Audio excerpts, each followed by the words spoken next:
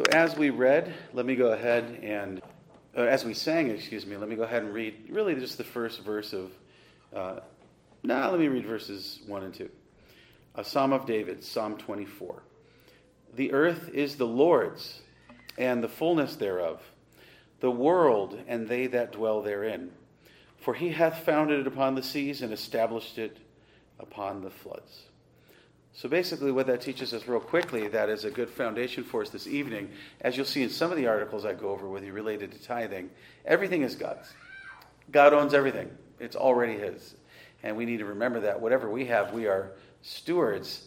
And as Fernanda and I sometimes talk about, we want to remember that includes our children. We are stewards of our children. They are our children, but they're ultimately God's children. So everything we need to remember when we are a steward of resources God is lending to us, that affects how we think about what we give to him, what we give back to him, including, as we'll talk about tonight, our money.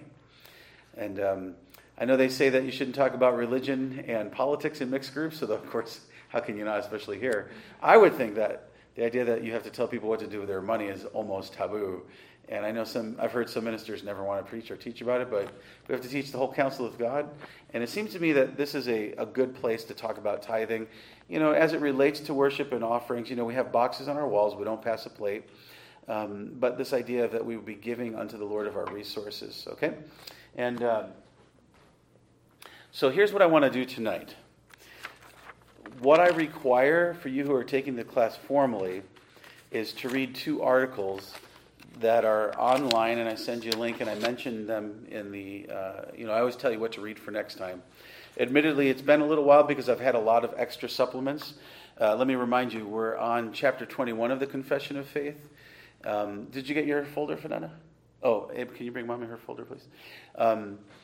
We're on chapter 21 of the Confession of Faith on religious worship and the Sabbath day. And what I decided to do was have a 2-week supplemental teaching why we sing psalms exclusively and then without instruments, a cappella. And we've had a few delays, such as presbytery, so it's been kind of stretched out on this chapter, sometimes just because we couldn't meet. And I haven't actually taught in the class on tithing before. I just have some required readings. And again, anything people have questions about, we go over. But, being a little more thorough with this class because we haven't done it in a little while, and it's a pretty big class as it is in terms of the materials. So, and because we're putting it on sermon audio for the first time, I'm trying to be a little more thorough about things people might ask. I feel like I'm preaching to the choir. I don't feel like I really need to teach you about tithing. But of course, it's always helpful for us to remember why we do what we do according to the Scriptures and what Scriptures we would point to for these things for our own benefit, but also when we would witness to others, maybe new disciples or those who may object.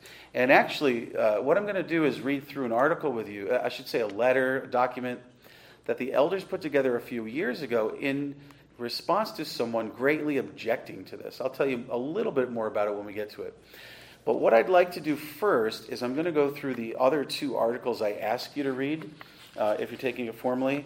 And these are on our website along with some others on tithing. I'm going to highlight a few things. I'm going to go to a few scriptures. I think as I do that, and then I go to our article that's kind of honing in on something, I think that'll be a fairly nice full, well-rounded study on tithing. I've already preached on it at least 3 times, and you'll see at the end of the article I give you that we wrote, you'll see a reminder of those titles and links on sermon audio. So, we've had it. It comes up in the Scriptures. The first thing I'm going to go over with you, and if you don't have a copy of it, we do have internet access here. If you want to, feel free to look it up. It's called Will Man Rob God? It's on Ligonier.org by R.C. Sproul. Don't feel like you have to follow along. I'm only going to highlight a few things of it. But I'm going to read that first. And then I'm going to read something by J.J. Lim, The Christian Privilege and Duty of Tithing. I'm only going to read a few things out of it. And we'll go to a few scriptures they cite. And then I'll read you our full thing called Tithing is Not Typical. And I'll explain the play on words there. Okay? So first, Will Man Rob God by R.C. Sproul. And if you'd open your Bibles with me to Malachi chapter 3. Malachi chapter 3. Stay with us here. This is a really great scripture that challenges not tithing, but it's also a really great scripture that encourages tithing. So it kind of deals with it negatively and positively. Of course, Malachi is the last book of the Old Testament, right before the New Testament. And I say that because I had to remind myself quickly to remember where to find it. Kind of happens. So Malachi 3, we're going to look at verses 8 through 10, but first we're going to look at verse 8. And again, R.C. Sproul's article is called Will Man Rob God? It's from Ligonier.org, and he's particularly basing his article on this scripture. So let's take a look. Malachi 3, verse 8. Will a man rob God? Yet ye have robbed me. But ye say, wherein have we robbed thee? In tithes and offerings. I'm going to not repeat myself for sake of time, and I'm not going to end up saying things that his article is going to say. I'm going to try to stick to my notes and move through what he says about this, okay? But if you want to have an important text about tithing, this would be a good one to star. This would be a good one to jot down. Malachi 3, 8 to 10. In the first verse, verse 8, he's saying, you're robbing me. How are we robbing you? By not giving me your tithes. Okay? So he says, will man rob God? God announces in Malachi 3, verse 8, that to withhold the full measure of the tithe that he requires from his people is to be guilty of robbing God himself. Because of this, he pronounces a curse upon the whole nation and commands them afresh to bring to him all of the tithe. So look at verses 9 and 10. Ye are cursed with a curse, for ye have robbed me, even this whole nation. Bring ye all the tithes into the storehouse, that there may be meat in mine house, and prove me now herewith, saith the Lord of hosts, if I will not open you the windows of heaven, and pour you out a blessing, that there shall not be room enough to receive it. So he says, the reason you're going to experience a curse is because you're robbing me. How are we robbing you? You're not paying your tithe to the church, to me. But then he says, but if you will give your tithe, I'm going to bless you. You try to outgive me. Well, he's going to talk about this. Let me keep to the notes. But there's that common sense of things. You can't outgive God. And that's what he says. He says, test me. Go ahead. Test me. See what happens. If you do it, look how much I'm going to bless you. Okay, down, well, if you're not following, if you are, a couple paragraphs down, he says this. This is really amazing. He says, I read an article that gave an astonishing statistic. Of all the people in America who identify themselves as evangelical Christians, only 4% of them return a tithe to God. Only 4% of evangelical Christians tithe.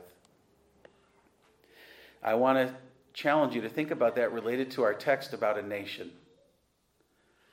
And maybe we're trying to force our nation to have blessings financially completely wrongly. I'll say more about that in a moment. He says, if that statistic is accurate, it means that 96% of professing evangelical Christians regularly, systematically, habitually, and impenitently rob God of what belongs to him. It also means that 96% of us are, for this reason, exposing ourselves to a divine curse upon our lives. Whether this percentage is accurate, one thing is certain. It is clear that the overwhelming majority of professing evangelical Christians do not tithe, which is to say another way, according to our scripture, the overwhelming majority of evangelical Christians in America are robbing God every week. You think about other scriptures, he says, look, your houses are amazing. Look at my house left destitute. And I think we can look around at most people in our country complaining about this or that and, trying to force things through politics. Remember what we looked at in our recent sermons. And wondering why we continue to experience bad things, the nation going the wrong way and things more difficult. Well, why would we think God would bless us when we rob him? He says he'll curse us for that. As a nation. A whole bunch of people demanding this is a Christian nation, and yet we rob God. Why would we think we deserve his blessing? In fact, we deserve even more of his curse if we claim to be his people. Robbing our own father? Can you imagine going in and stealing money out of your own father, your mother's purse or pocketbook? Or wallet? A little bit more in the article. R.C. Sproul, nowhere in the New Testament does it teach us that the principle of the tithe has been abrogated. I was a little embarrassed. I forgot what that word meant because I didn't get to study all the way before my presbytery exam. And I needed to be reminded. And then I'm like, oh, no, of course I agree. Related to some things with chapter 19 in the law. Abrogated means done away with. Fulfilled and therefore done away with. So a lot of people try to say that tithing is abrogated. And we're going to deal with that particularly tonight in the article our church wrote, meaning tithing no longer applies. That's Old Testament. You don't have to do that anymore. I mean, well, let me hold off. I'll get to some things in a moment. Let me read a little more from R.C. Sproul. Will a man rob God? The starting point of Christian giving is the tithe. The starting point is the tithe. The tithe is not an ideal that only a few people reach, but rather should be the base minimum from which we progress. By the way, 10% is not everything they gave in the Old Testament. We'll get to that with J.J. Lim's article. It was more than that. R.C. Sproul, one of the earliest turn of the 2nd century extra-biblical documents that survives to this day is the book of the Didache. I think I'm saying that right. The Didache, this was a very early church Christian document about practical instruction for Christian living. In the Didache, the principle of the giving of the first fruits of the tithe, which means 10%, is mentioned as a basic responsibility for every Christian. So early, one of the early Christian doctrines, the first documents, I should say, after the Bible, early church says one of the primary duties, one of the expected duties of a Christian is tithing. All right? They didn't see it as Old Testament. Okay. He says this, let the thief no longer steal. R.C. Sproul's quoting Ephesians 2:28. Let the thief no longer steal. And he says, he makes this implication. If we have been guilty of stealing from God in the past by withholding our tithe from him, that behavior must cease immediately and give way to a resolution to begin tithing at once, no matter what it costs. He says this, one of the sad realities of failure to tithe is that in so doing, we not only are guilty of robbing God, but we also rob ourselves of the joy of giving and of the blessing that follow from it. He says, frequently I hear tithers, people that tithe 10%, usually those are the ones that are giving extra things, right, also. He says, I hear tithers often say this, quote, people who don't tithe just don't know what they're missing. It's a cliche and a truism that you can't outgive God. Malachi 3 verse 10. I already closed my Bible, but let's look at that again. I meant to keep it open. Again, end of your Old Testament. Why don't I go ahead just to remember, let's read verses 8 and 9 to review what we've talked about, but then let's be encouraged by verse 10. It's very similar to Isaiah 54, is it? No, 58, 13 and 14, that if you honor my Sabbath, you don't do what you want to do, but you honor my Sabbath, which is a tithe of the week, a tithe of your time. He says, I will bless you. Right? A lot, with all kinds of things. Similarly here, there's a say, if you honor me tithing, not only your money, but in this, not only your time with the Lord's Day, but your money in terms of giving the 10%, I'm going to bless you. But notice first, verse 8, will a man rob God? Yet ye have robbed me. But ye say, wherein have we robbed thee? In tithes and offerings. Ye are cursed with a curse, for ye have robbed me, even this whole nation. Bring ye all the tithes into the storehouse, that there may be meat in mine house. And prove me now herewith, saith the Lord of hosts, if I will not open you the windows of heaven and pour you out a blessing, that there shall not be room enough to receive it. He says, you will not be able to keep all this stuff. You'll just give more than tithe because you won't be able to keep hold of it all. Now, I would argue, we're not teaching the prosperity gospel, and I would argue there's ways the Lord blesses us that may or may not be monetary in return. But notice this. I'll take care of you. I'll give you more than you can imagine. And faithful tithers know that's always true. Doesn't mean we don't struggle. Doesn't mean we're not tempted maybe not to tithe something because a special thing comes in or this or that. But we remember this promise. And so then there's a question to ask you all. Ask any Christian. If God says, if you tithe, I will bless you more than you can imagine in return. and we still choose not to? What is that but to call God a liar as well as rob from him? What is that but a lack of faith? Now, frankly, a lot of people won't honor the Lord's Day. Why? Because they want to work, because they need the money. Same thing. I won't trust you, God, with my time. I won't trust you with my tithe. And they never really want to recognize how unhappy they are and how much they struggle in ways tithers don't. They don't know what they're missing, as R.C. Sproul says. Okay. Now I'm going to go on to the next article before we get into the one by our church. This one is the other one I asked you to read, and these are on our website. The Christian Privilege and Duty of Tithing. This is J.J. Lim from Pilgrim Covenant Church in Singapore.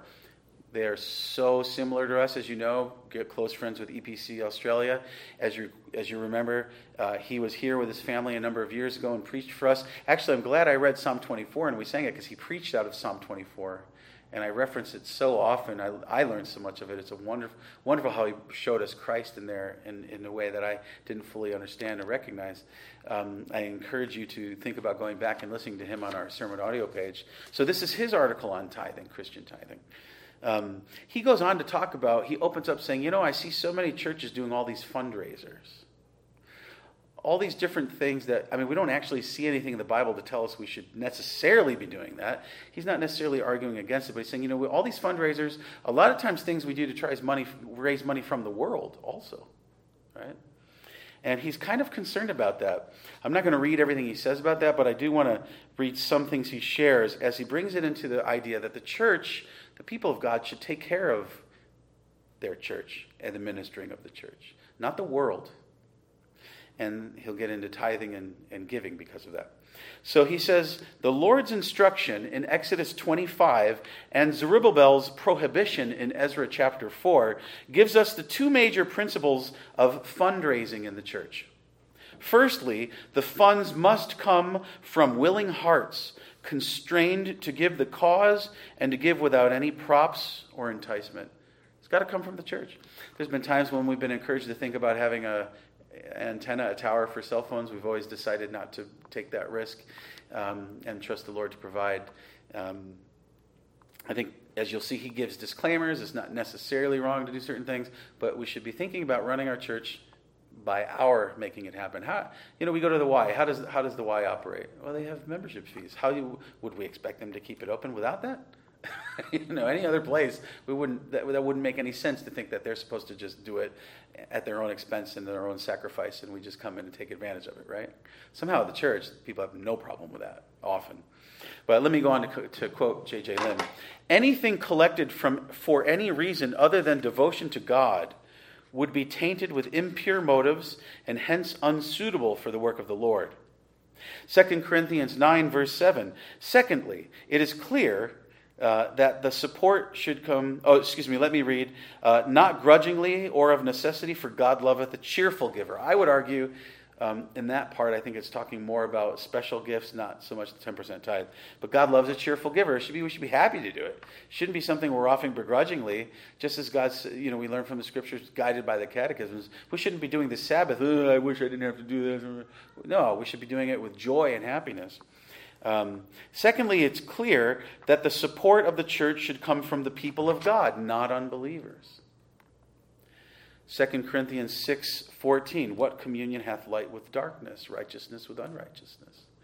We don't want dirty money, right? I think we need to be thinking about, we don't really probably want to be doing I think I'll hold off, but the money needs to be coming from cheerful Christians for their own church, right? Okay.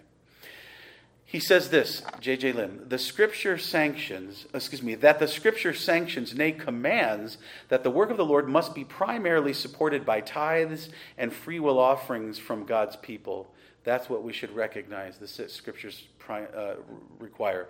He says, now, an offering refers either to the act of giving or to what is given unto the Lord, whether spontaneously or planned. An offering is something we might say we're going to take up an offering for a deacon's fund, we're taking up an offering for a certain missionary, a special offering. But a tithe simply means a tenth.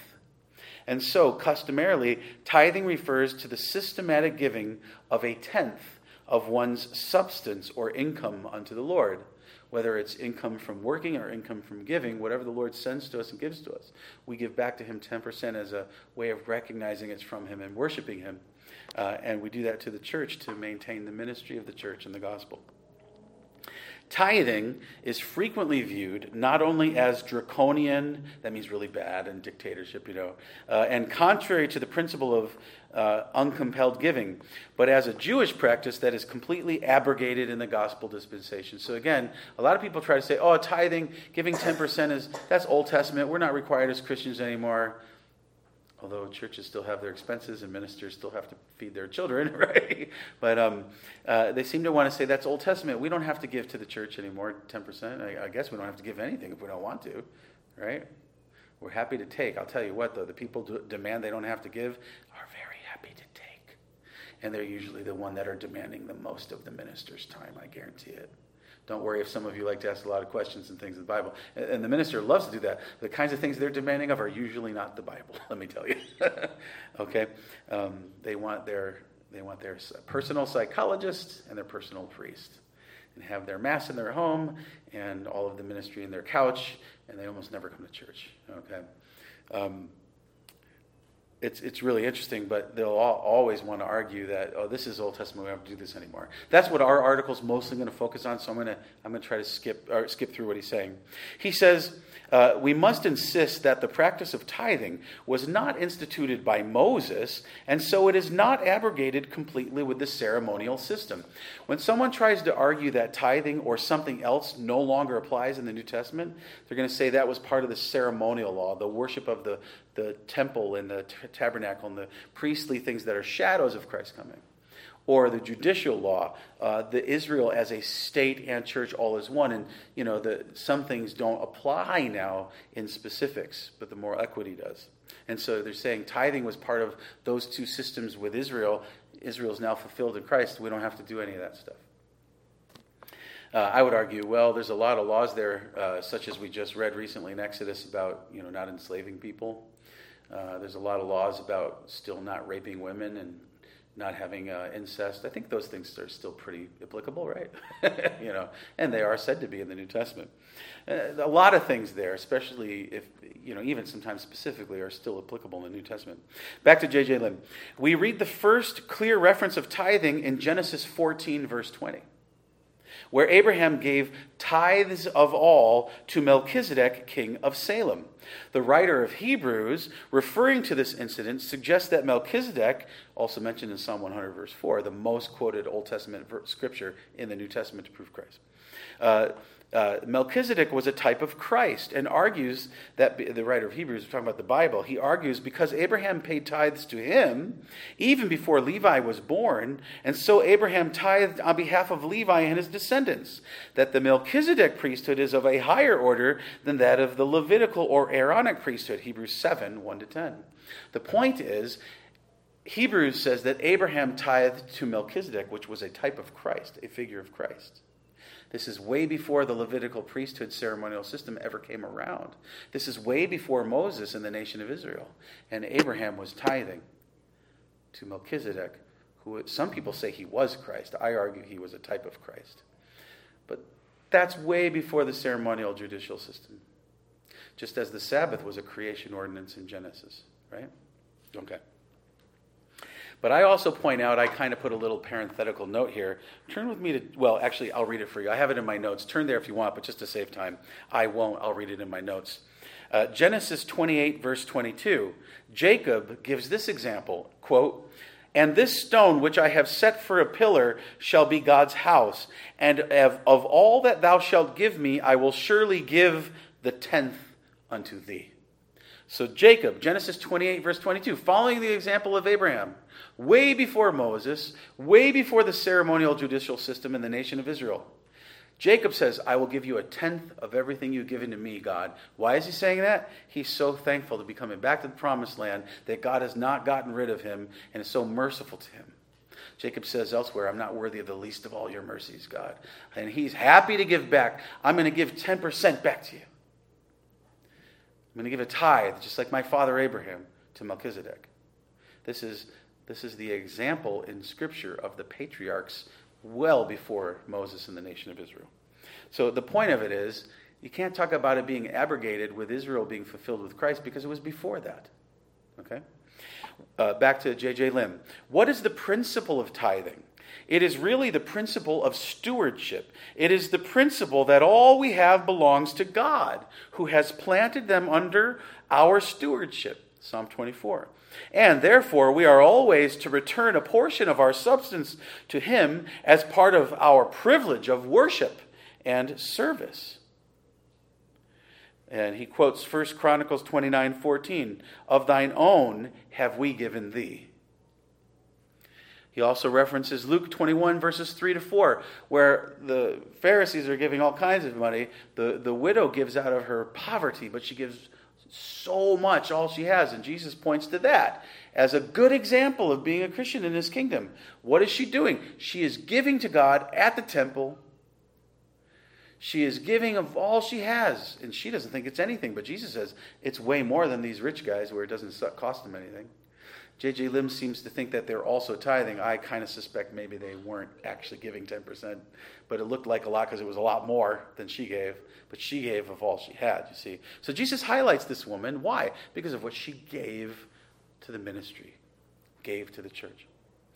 Luke 21, 3 to 4. He says this, "Instead of complaining that tithing is legalism, the principle of tithing teaches us that we should rather consider retaining only what is necessary for our own subsistence and returning the rest to the Lord."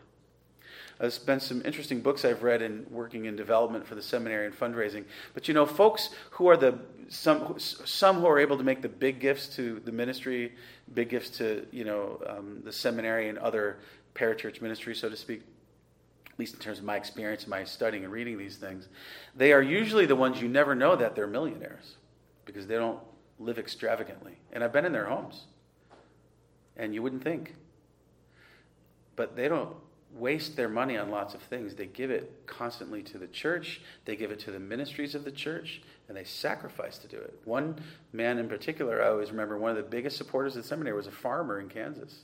And farmers never know what's going to happen, right? And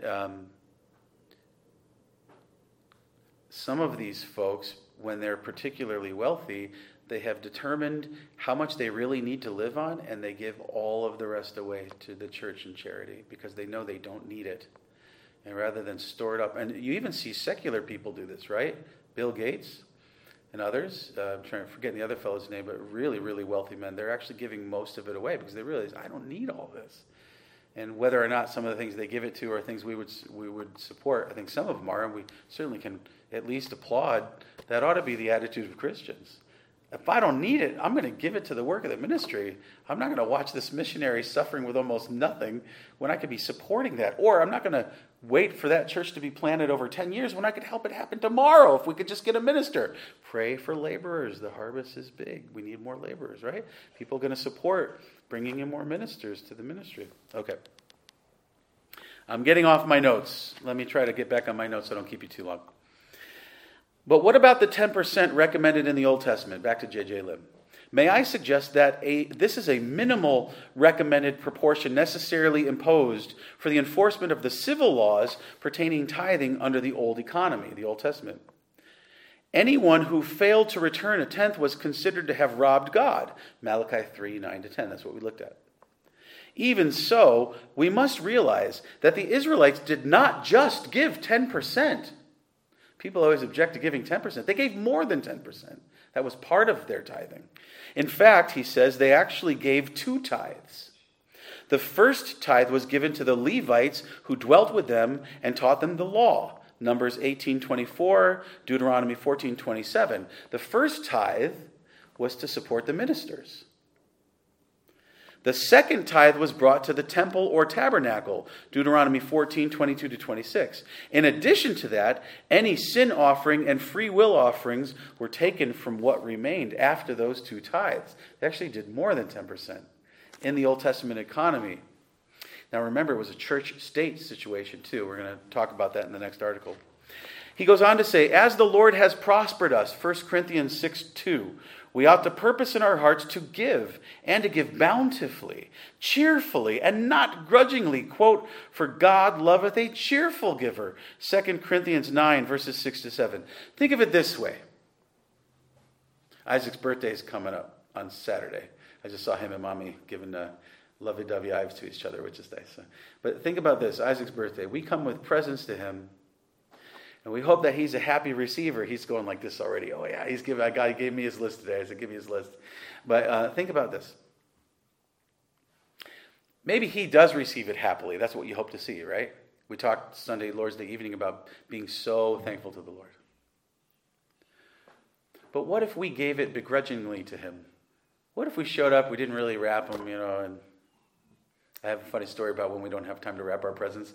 We got this idea from one of the kids, something, I forget what it was. We have the workers' goggles, and we put wrapping paper on them, and, okay, put your goggles on, the present's wrapped, take it off. Okay, it's unwrapped. That was pretty fun. I like it, actually. I'm a bad wrapper. My dad, and Fernanda, is amazing at wrapping. She should be working for Macy's or something. But anyhow, you try to come with the presents wrapped. What if we didn't wrap them? What if we actually just threw them in? Here you go. And we didn't even want to sit and watch them open them with taking pictures and yay. So, hope you enjoy them. I got to get back to work. I got to do this. And, I hope you're grateful because it sure was a pain in the neck to have to go out and look for presents for you this week. Do you think that he would enjoy the presents? Don't answer, Isaac. He'd probably be like, I'll still enjoy them. No, but I'm pretty sure it would make you sad if Daddy just threw the present at you and walked out the room. Don't you think? He's like, más o menos. No, come on. Yeah, well, I'm not going to test you on Saturday. But if you get the idea, like if we give to God that way, whether it's our time on the Sabbath or our tithing, if we even do it according to the right percentage, but we do it, I wish I didn't have to do that. You think he's going to be pleased with that? We need to give it cheerfully. Thank you, God. Everything's from you. I happily give back this measly 10% to show my thanksgiving and for the work of your ministry. Okay.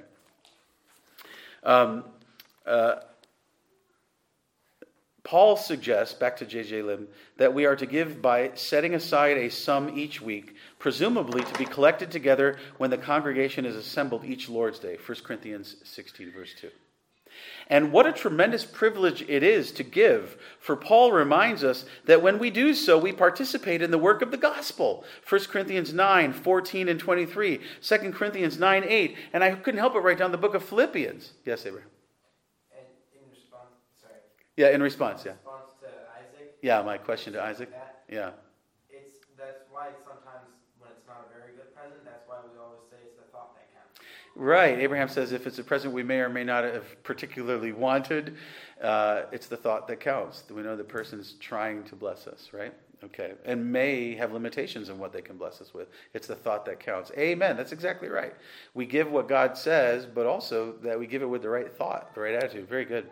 But of course, I couldn't help but think of Philippians. Remember what we've been learning in Philippians? Paul's praising the Philippians. Out of your poverty, you keep supporting me even when other churches couldn't. So much of this ministry we're talking about, as I write to you in chains in prison, we're rejoicing over the advancement of the gospel, even at my suffering and sacrifice. And I rejoice in you because you've been there with me. You're sending support to me now through Epaphroditus, right? And, he commends them many times for their giving to the work of the church. And he says, you have the blessing of knowing that you are participating in the kingdom work. And guys, if we're not guys and gals, it's kind of like y'all means everybody. Guys, tends to mean everybody. Oh, yeah, Josh, yeah. Didn't Acts, and correct me if I'm wrong, Church of Acts in its infancy, they were giving everything they had? Well, that's a good question. Some people would try to point to that and teach communism, and I know that's not what you're doing. It's voluntary. They were giving, so many things. Yeah, that's right. At the beginning of the New Testament church in Acts, they were giving of all they had to one another, right? And I think beyond, tithing to the work of the church, they were taking care of each other. Yeah, that's very good. Yeah, I hadn't thought of that. Thank you, Josh. Yeah.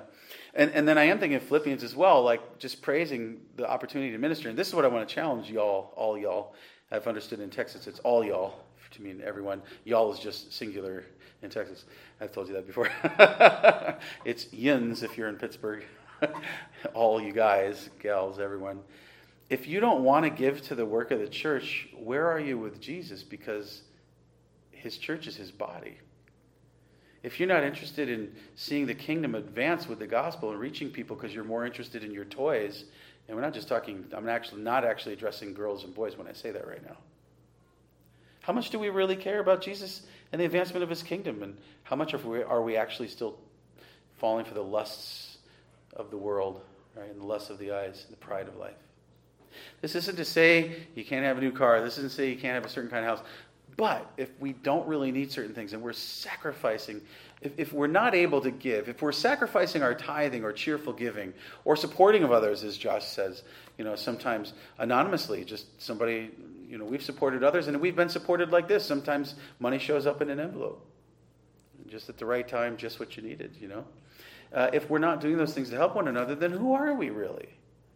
Are we children of God? Are we brothers and sisters in Christ? Do we care about the ministry being able to survive and maybe even grow? Yeah.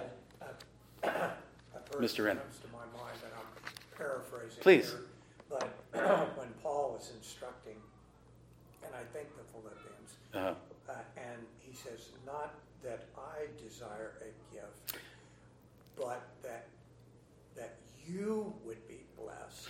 Yes. Yeah, Paul actually says it's not so much the gift is for me, but you're going to be blessed as the church giving this to the other churches. Yeah, thank you. He's recognizing the blessing is yours. Okay, guys, if we go late, it's your fault. No, but this is great. This is great. I love this. More of this in class, okay? But that makes me think of, what does Paul say in Acts, quoting Jesus? It is better to give than to receive. Do we believe Jesus? We could ask that question just like Malachi 3:10. Do we believe God's going to bless us? It's better to give than to receive. I love how when we have opportunities sometimes to go out and bring a cake or flowers to someone, minister to someone, Fernando always says, I just feel so blessed. I feel like I'm getting the blessing more than the others. And that's the thing. It's such a joy and a blessing to serve others. Okay. Beloved, are you this is J.J. Lim to close his article. Are you faithfully exercising the stewardship of the riches that God has apportioned to you? Forget not your duty of stewardship. See 1 Timothy 6, 17 to 19. I'd like to turn to that scripture with you, and then we'll be done with his article. 1 Timothy chapter 6, verses 17 to 19.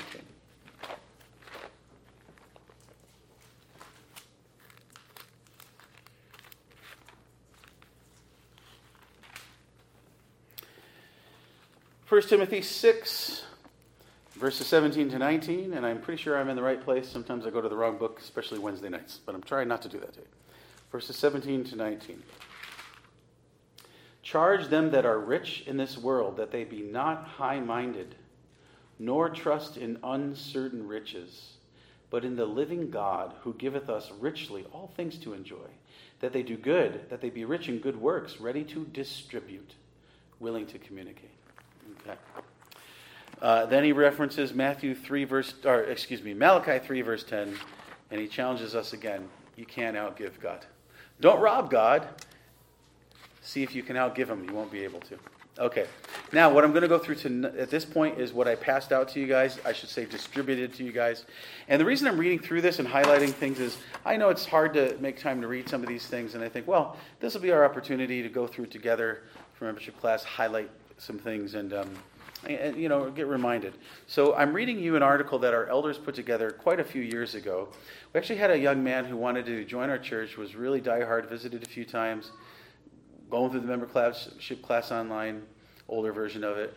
And then when we met with him, when he visited, it was like a whole different person. It was really odd. He was very combative about things like Presbyterian church government. It's like, all the people he listens to, like us, like, why would you even be questioning this? But he also started to combat the idea of tithing. He was fighting us, and we didn't bring it up. It was just, when he did, we said, well, we don't think you're right about that. Incidentally, we were treating him to breakfast at Denny's. I don't think he ever said thank you either, by the way. But so this article developed just trying to answer that objection thoroughly, okay? Especially because his objection is, that's Old Testament. Ironically, he was mostly a theonomist. That's what's hilarious about it, too. Just like theonomists often don't care about honoring the Lord's Day. I always bring that up to them. It's just so inconsistent. But tithing is not typical. Now, I'm playing with the word. It's not typical in the sense of it's not a type that's fulfilled in the New Testament goes away. It is typical. It should be a typical practice, right? But when I'm talking about this, I'm saying giving 10% of our income to Christ is not expired with the theocracy's judicial law. Okay, and this is reflecting our work as a session.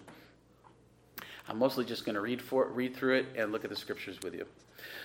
With the title for this brief treatise, while the title for this brief treatise may seem to focus on the fact that tithing is lamentably an atypical practice in American Christianity, it actually addresses a false hermeneutic and polemic, seeking to justify not being expected to tithe in church by those who conveniently place tithing in the category of an Old Testament type that is a symbolic prefiguration of something to do with Christ that is now expired within the work of his New Testament incarnation.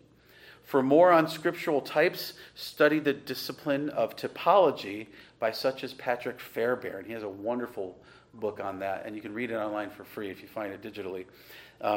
I deal with typology a lot in chapter 7 of our study, Confession of Faith, chapter 7, related to the covenant and what Adam could have earned in relation to Christ in Romans chapter 5, verse 12, I believe. Often, the Westminster Confession of Faith, chapter 19, verse 4, is presumptuously quoted to falsely label the practice of tithing, that is, giving at least 10% of one's gross income to one's church, as something that was part of the body politic of the typological theocracy of Israel, and so was an Old Testament taxing of God's people as a nation that no longer applies to God's people as a New Testament church. Now, notice the word taxing. They like to use that. Some of the articles given to us to try to prove we're wrong.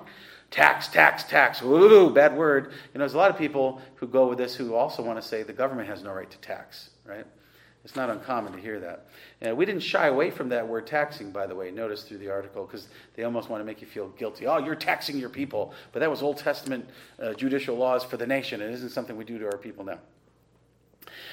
Next paragraph. Before going further, let the author, a minister, that is myself, state that he and his family tithe to our church and employer, no matter what our economic situation, cheerfully seeing it as both our Christian obligation and opportunity. In addition, we gladly join in with the special offerings. We also pay our state and federal taxes, perhaps not as cheerfully, but certainly not begrudgingly. For civil magistrates also are God's ministers, still to be supported by God's people in the New Testament. It's just that the civil magistrate in the New Testament is not combined in this theocracy like the old. They're split up, but there's still the civil government, and we're going to make the point, we're not afraid of using the word taxes related to tithe in a sense. It doesn't have to be thought of as bad, because the church is now separated from the government, but you recognize, remember there were two tithes. Framing the discussion about the Old Testament tithe as simply a national judicial case law quote-unquote tax, often the opposition's favored rhetorical term, during Israel's existence as a theocracy, is an immediate sleight-of-hand distractionary tactic. But even if one were to refer to tithing as a church quote-unquote tax in the New Testament, is it really such a dirty word? Perhaps calling tithing taxation for proper representation better purports its essential ecclesiastical necessity. Israelites paid taxes to both church and state as one whole. Christians are still required to pay taxes unto Caesar in the New Testament per Romans 13, verse 7. Now let's turn there.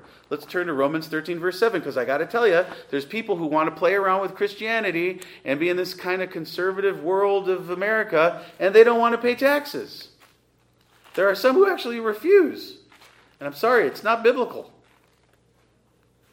Romans 13, verse 7, which, by the way, they love to make exceptions with this chapter as well. Romans 13, verse 7, render therefore to all their dues, tribute to whom tribute is due, custom to whom custom is due, fear to whom fear, honor to whom honor. Now there are other scriptures that are even more specific about that. I haven't written them down here. I want to say Peter. But render, in that context, he's talking about the civil government. You give to those, do what is due to them. You can think of Jesus. We've got to pay the temple tax. Go get the fish. There's a coin in his mouth. Yes, Abraham. And I believe that it also in Romans, this is where we get our belief from Yeah, I want to be careful not to go there now, but that's where we went to determine that, the government has a sphere of authority that overlaps with the church, yes. But particularly what we want to focus on there at the moment is that the government does have a right. It is a minister of God. Hold on, Isaac, please. And it is, I'm turning back there because I forgot to look at something. And it is their right to expect to have funds to do their job, right? They can't do their job. They can't employ policemen and military to protect us, and especially we appreciate if they come in to help us after something like happened in Orange County this week, right? They can't do their job if they can't pay them. They can't hire people to do the job if they can't pay them money. Where's the money come from? It's got to come from the people. Yes, Isaac, what was your question? What if the people don't have the money to give? Well, then they don't have if they don't have any income, then they can't pay a tithe or a tax. It's on income, right? That's a good question. Matthew chapter 21, verse 21. Still thinking about the civil government, which is now separated from the church in the New Testament, but the tithing to the civil government still remains. Matthew 22, verse 21. They say unto him, Caesar's. They said, who's this coin? And they're trying to get him to say, is it right to pay taxes to Caesar, the tribute money? And he says, render therefore unto Caesar the things which are Caesar's, and to God the things that are God's. Okay? I'm going to be back to my notes here, bottom of page 1 of the special handout. The theocracy is gone, but society's civic and religious spheres remain for Christians, as does the precept for their funding each institution's functions. It's just that they're not all one in the nation of Israel anymore.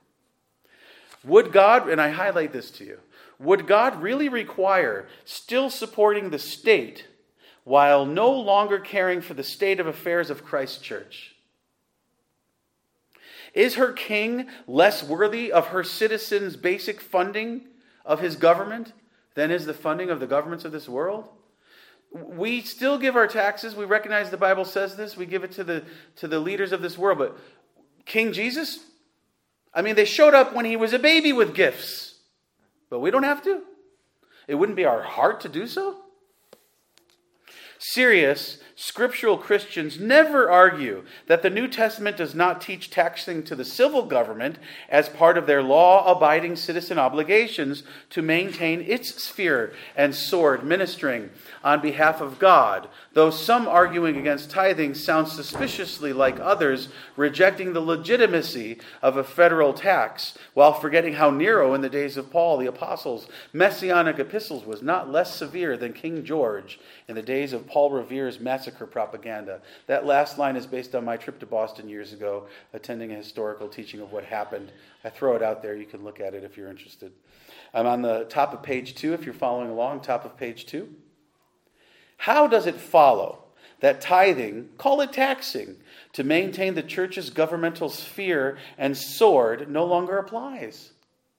Such hypocritical avarice is too often cloaked in sheep's wool.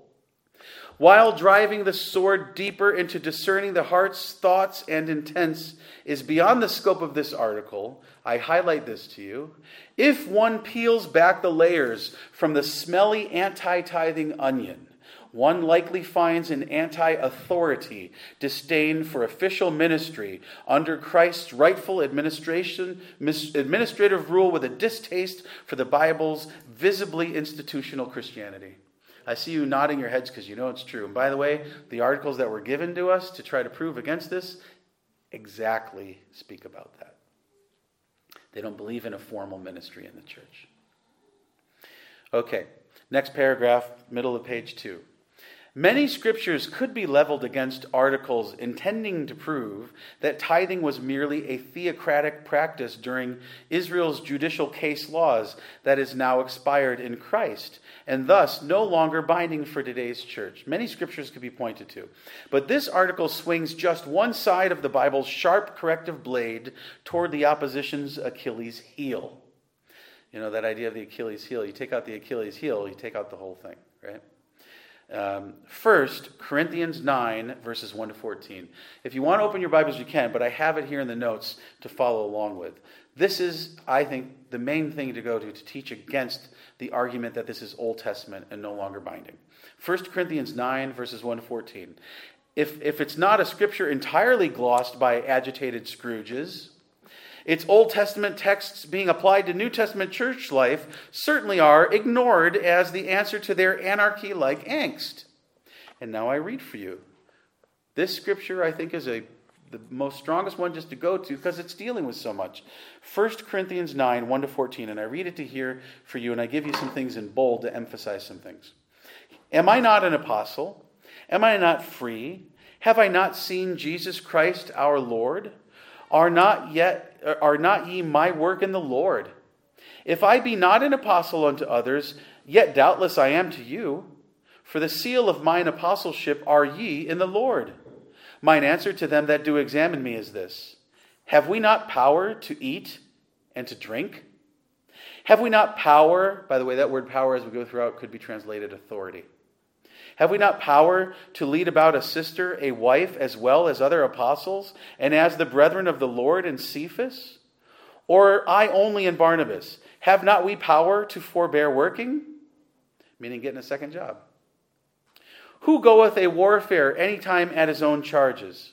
Who planteth a vineyard, and eateth not of the fruit thereof? Or who feedeth a flock, and eateth not of the milk of the flock? Say I these things as a man, or saith not the law the same also? So now he's going to apply Old Testament laws, and he's showing they're not abrogated. The principle remains. For it is written in the law of Moses, thou shalt not muzzle the mouth of the ox that treadeth out the corn. Doth God take care for oxen? Or saith he it altogether for our sakes? Speaking as ministers.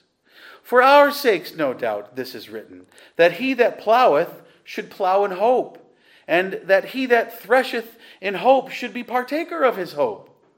If we have sown unto you spiritual things, is it a great thing if we shall reap your carnal things? He's basically saying, shouldn't we be able to expect a paycheck to minister the gospel to you, all the work it takes? By the way, I would argue churches that do not believe in paying ministers and don't have formal official ministers, that's their job all the time, it shows in the teaching of those who do their teaching. If others be partakers of this power over you, are not we rather? Nevertheless, we've not used this power, but suffer all things, lest we should hinder the gospel of Christ. Do ye not know that they which minister about holy things live of the things of the temple? He's talking about the Old Testament. And they which wait on the altar are partakers with the altar. Even so hath the Lord ordained, that they which preach the gospel should live of the gospel. Boom! In the Old Testament, the ministers lived off the church's tithes. And therefore, it's the same in the New Testament gospel time, he says. God has ordained it to be so. And he uses all these Old Testament scriptures to prove it, that the arguers say don't apply anymore. I would argue this is like when Arminians don't want to even deal with Romans chapter 9. Because how could they possibly maintain their arguments when Paul answers them all in Romans chapter 9? So they ignore it. Similarly here, they ignore this chapter. Why? Because it answers everything they're arguing. Case closed. Huh? Yeah, it's convenient. All right, let me finish the notes for you here. It'll go fast. Here, I highlight this part too. Here, Paul uses two Old Testament Mosaic law references, just as he does in 1 Timothy 5, 17 to 18 that we just read together, to argue against the sin of not paying a hired church ministry worker worth his wages via tithing, to prove the, quote, general equity of the law, Westminster Confession 19:4, remains for God's people to support God's ministers.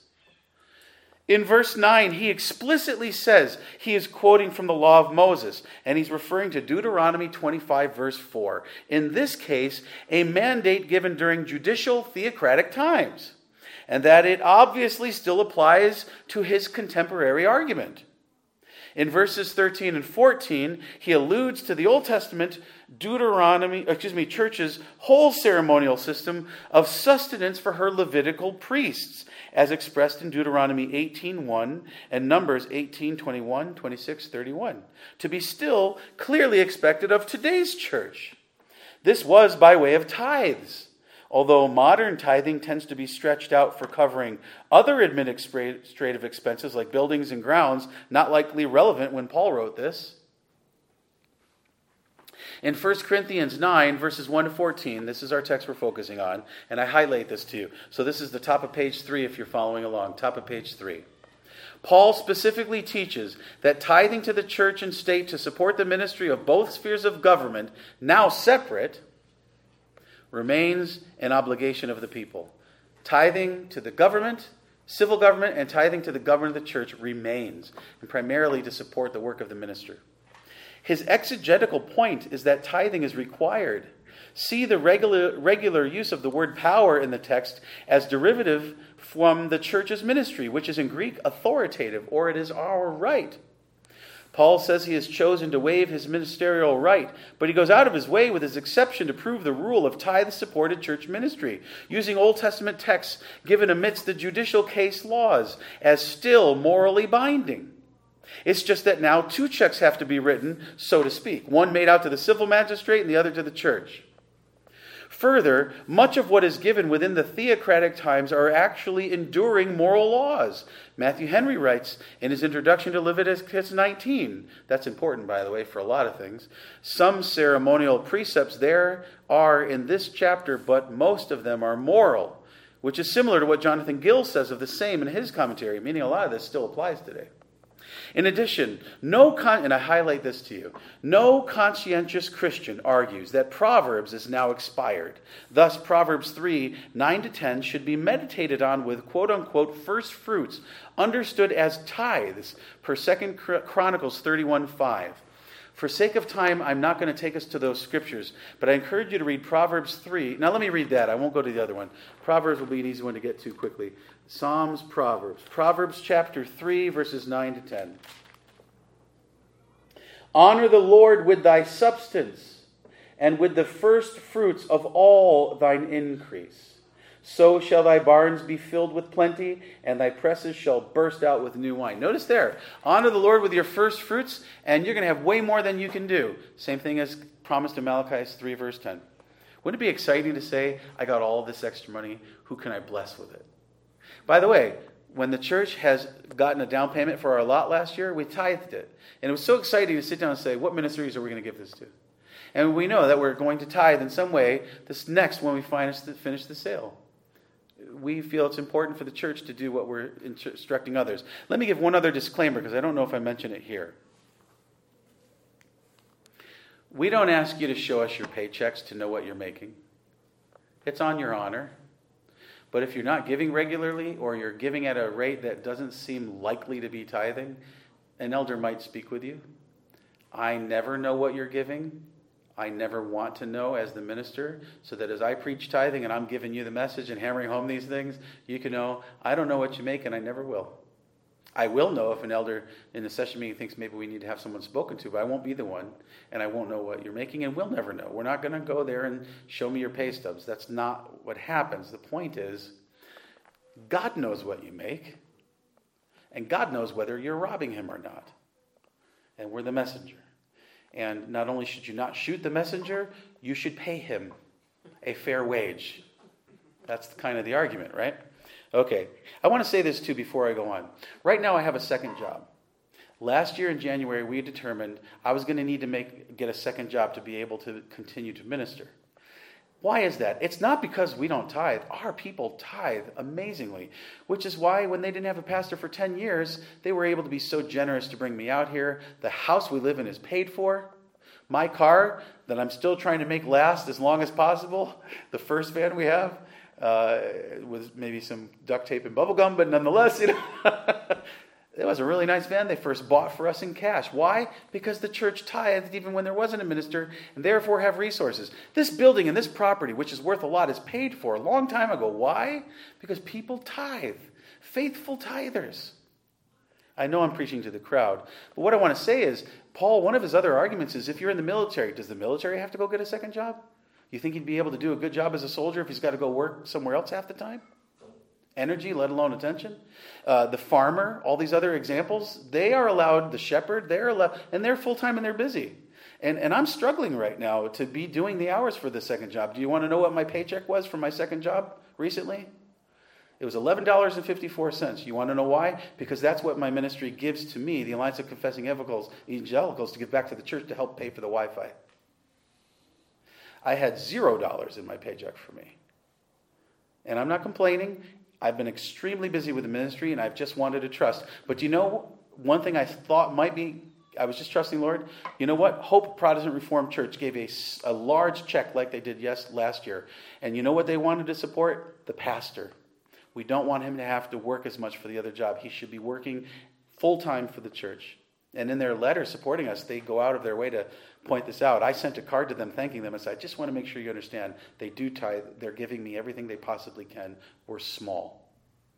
And I believe in the church and the ministry, and I'm happy to take on a tent maker's ministry, but it does make it difficult to do what you'd like to do. And when you do it anyways, and you have new visitors and lots of pastoral needs, and you're going to hear about some stuff Sunday morning, you have all kinds of things we've got to deal with, they have to be dealt with. They have to be done. Presbytery has to happen. All those things, right? It makes it difficult to give the self full to the ministry. And sometimes I have to pay for it by not giving much or any hours to the other job. This is a this is a temporary solution we aim to grow and get out of. And I'm happy to do it. But I do recognize, as you know, it's hard to try to do two jobs. Because I want to do the ministry full time and I want to see this place grow. And I'm always going to defer to the ministry first. You know why? Because when I used to travel the country with my boss, president of the seminary, and some churches we would visit were small and they couldn't afford to pay their pastor full time, those ministers, I've learned, somebody commented on this, eventually the second job becomes the main job. And eventually they quit the ministry because they have to provide for their family. And I'm just being careful not to let that happen. My bosses are very understanding. I can go weeks without checking my email. I often am late on deadlines, and they're very understanding. And they said from the beginning, we do not want to get in the way of the ministry. And it's the Alliance of Confessing Evangelicals. As you know, it's a wonderful ministry. It's a wonderful overlap. I hope to always be doing a level of work with them, but I hope it to be less as I can give more attention. And frankly, training other ministers, maybe taking on another minister, to do different kinds of outreach and things. So think about what Paul's saying in his other argument that we're not focusing on so much. We don't expect, the military doesn't say, okay, we're hiring you for military, you're full-time but you go ahead and go work another job half-time and give us half of your effort. That doesn't happen, right? Because they want the full ability and effort. And I hope you understand I'm not complaining, but I do want to point out that's what Paul's talking about. Nobody else says, I'll work for you for free, right? The people who are arguing this, they're happy to just sort of see a little ministry happen on the weekends and call themselves the minister, although none of them are ordained, they're not in a denomination, yada, yada. They go work all week doing something else. They've never been trained. They have never been trained in any of the things. They have no experience. And people like us, I went to seminary 10 years. And I killed myself at night to make it happen. And I went through 13 of 15 exams to be qualified to be allowed to be a minister. And then you examined me and tested me. But apparently that's okay for medical doctors and others who operate on our bodies. But in terms of those who would work on our souls with eternal consequences, not such a significant thing. I'm not complaining to you. You guys you always have taken wonderful care of me. God always provides. You always end up sharing of the extras with our family. I'm not complaining. But I think that's compelling to me at the moment what's ideal, and I know it's your heart too, as we grow, and then I can focus more on the ministry and not worry about that other paycheck I'm able to get sometimes. Okay. True, Paul never uses the word tithe. This might be argued. Paul never uses the word tithe or tithing in 1 Corinthians 9. But this is because it is understood. Just as there is an implicit covenant carryover of the New Testament of marking God's children with its sign and keeping its Sabbath as a sign of being God's people. It's understood. Paul chooses to illustrate this continual moral rule to motivate the righteous reasonableness of, quote, do unto others, the golden rule, and move to sympathy those rejecting their responsibility to the church and ministry. Usually they are the same ones who steal the most of the church's resources and the time of her ministers, the New Testament priests, per Romans 15, verse 16. Paul knows the Corinthians know their Christian duty. He wants them to feel the weight of their heartless, hypocritical neglect of it. His summary conclusion in verse 14 is unmistakable. Let me read it. Even so hath the Lord ordained that they which preach the gospel should live of the gospel. Ministers have a right to live by the gospel work of the church, and this is the norm to expect, which continues from the Old Testament, Paul says. I highlight that section. To frivolously complain he does not use the word tithe would be to ignore that Paul is obviously talking about tithing within the context of his theocratic proof texts. Paul in 1 Corinthians 9 is teaching the mandatory support of the church by a furtherance of the people's tithe. The Old Testament quote-unquote tax to support the ministry of the church is demonstrated to be a New Testament precept not expired in the expiration of Israel and its body politic amid judicial case laws, just as the Old Testament tax to Israel's civil sphere of life continues today for Christians of one church now living in diverse nation states. The following quotes on Numbers 18 from notable Reformed commentaries have already made this point more succinctly. First, I share with you John Calvin on Numbers 18. Quote, Paul correctly infers that a subsistence is now no less due to the ministers of the gospel than of old to the priests who waited at the altar. And he cites 1 Corinthians 9:14, our text. Matthew Henry on Numbers 18 says, and from this plentiful provision here made for the priests, the apostle infers that it is the duty of Christian churches to maintain their ministers. And he cites 1 Corinthians 9:13-14. And beloved, I thank you. I am done. If you look at page 4, I give you 2 articles to read, which I already quoted for you tonight. I also point out there's a very good article by A.W. Pink called Tithing. That's on our website as well. I also show you 3 sermons there on our sermon audio page about tithing as they came up while we preached through the scriptures and preached through the larger catechism. You can look at those and revisit them, search them, listen to those online if you like. That is it. I thank you for bearing with us a little bit late. I kind of want to have fun and blaming you. There's a lot of great interaction, but I love that. I encourage more of that. And thank you for staying. Let us close in prayer. Almighty God, you own everything, and you give everything to us. Let us happy give to you a tithe of our time, of our talents, and of our treasure back to you. At least one day in 7, and at least 10% of our gross income, whether it is gifts or by work. Let us happily support the work of the gospel ministry, cheerfully do so, recognizing we are also keeping your command and caring about Christ and his church. Lord, we do pray that you will meet our needs as a church. We thank you for the special things that have come. And we're still going to give most of it to outreach and other work. And I'll still be working so that we can see this church grow. But we pray as we invest these things that you would see fit to allow the church to grow and allow those that would happily support, and that the ministry could be focused on, and we could even be seeking to bring in another minister for outreach and planting churches, perhaps across the border, elsewhere in the city, supplying support for other churches in our denomination. We pray indeed, Lord, that you would provide, and we pray what you tell us to pray for. We pray for laborers of the harvest. For the harvest is great, the ministers, the laborers are few. Help the churches provide. And we ask you would bless us indeed, Lord, as we trust you in faith according to the Sabbath with Isaiah 58:13-14. And as we would trust you with Proverbs chapter 3 and Malachi chapter 3, that you would bless us more than we can imagine as we would give to you. Elsewhere, you tell us not to test the Lord.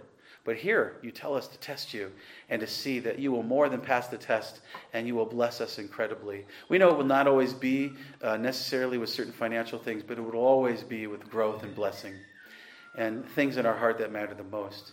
We pray for your blessing on the ministry, blessing on the church, blessing on your people. Bless our outreach, Lord, as we give so much of it to try to bring others in and grow your church. We lift it up to you and we trust you. And we thank you, Lord, that we will be in heaven with you, where in Christ we will inherit all things in the entire earth. We praise you and we rejoice in that. And we pray in Jesus' name your blessing on us to get home safely and have a good rest. And all your people said, Amen.